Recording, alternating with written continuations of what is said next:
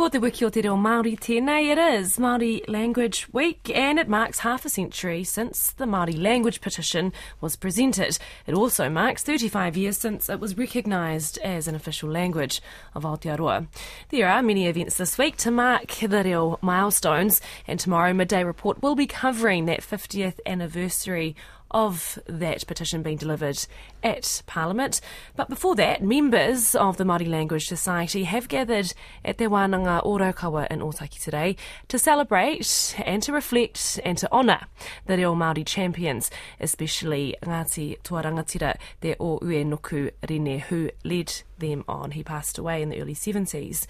One of those who delivered the petition is Whai Mutu Jews, who is in Otaki. I spoke to him earlier about the significance of gathering there today. Ko te kaupapa I tua I kone I Otaki e rua e toru pēr.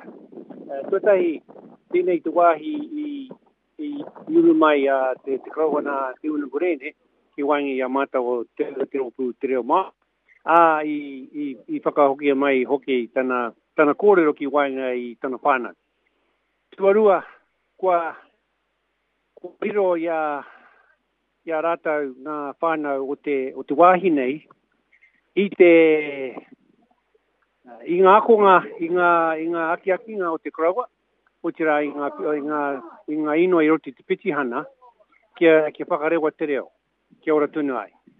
Kia tukuna ki ngā whakatupuranga kai te ora tunu mai, kai te tupu tunu mai.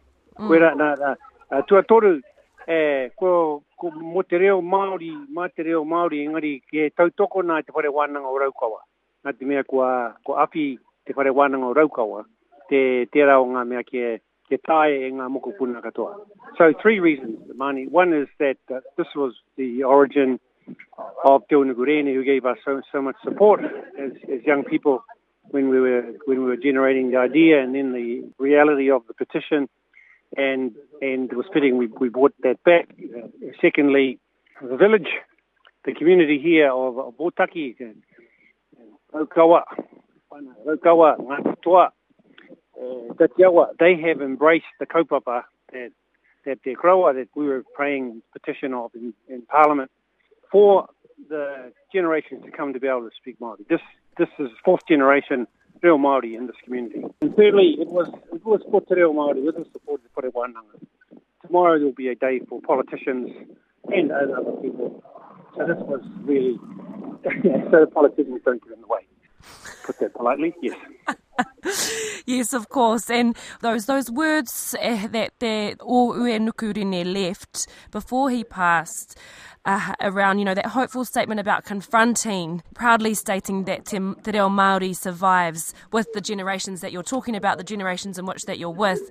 Ahead of tomorrow, is this a time today to just truly reflect and to, I guess, treasure and look at how far we have come, but also where we have to go? He whai ara tika, he whai ara hou I moe ia tātou, te iwi Māori. Definitely. I would answer yes to each of those questions emphatically. And we have already been for the last couple of hours with the reflections, and we will be, and also, in fact, looking at challenges to come. And as our koraua said to us, how will you answer that? How will you answer that question when you arrive in front of our Lord?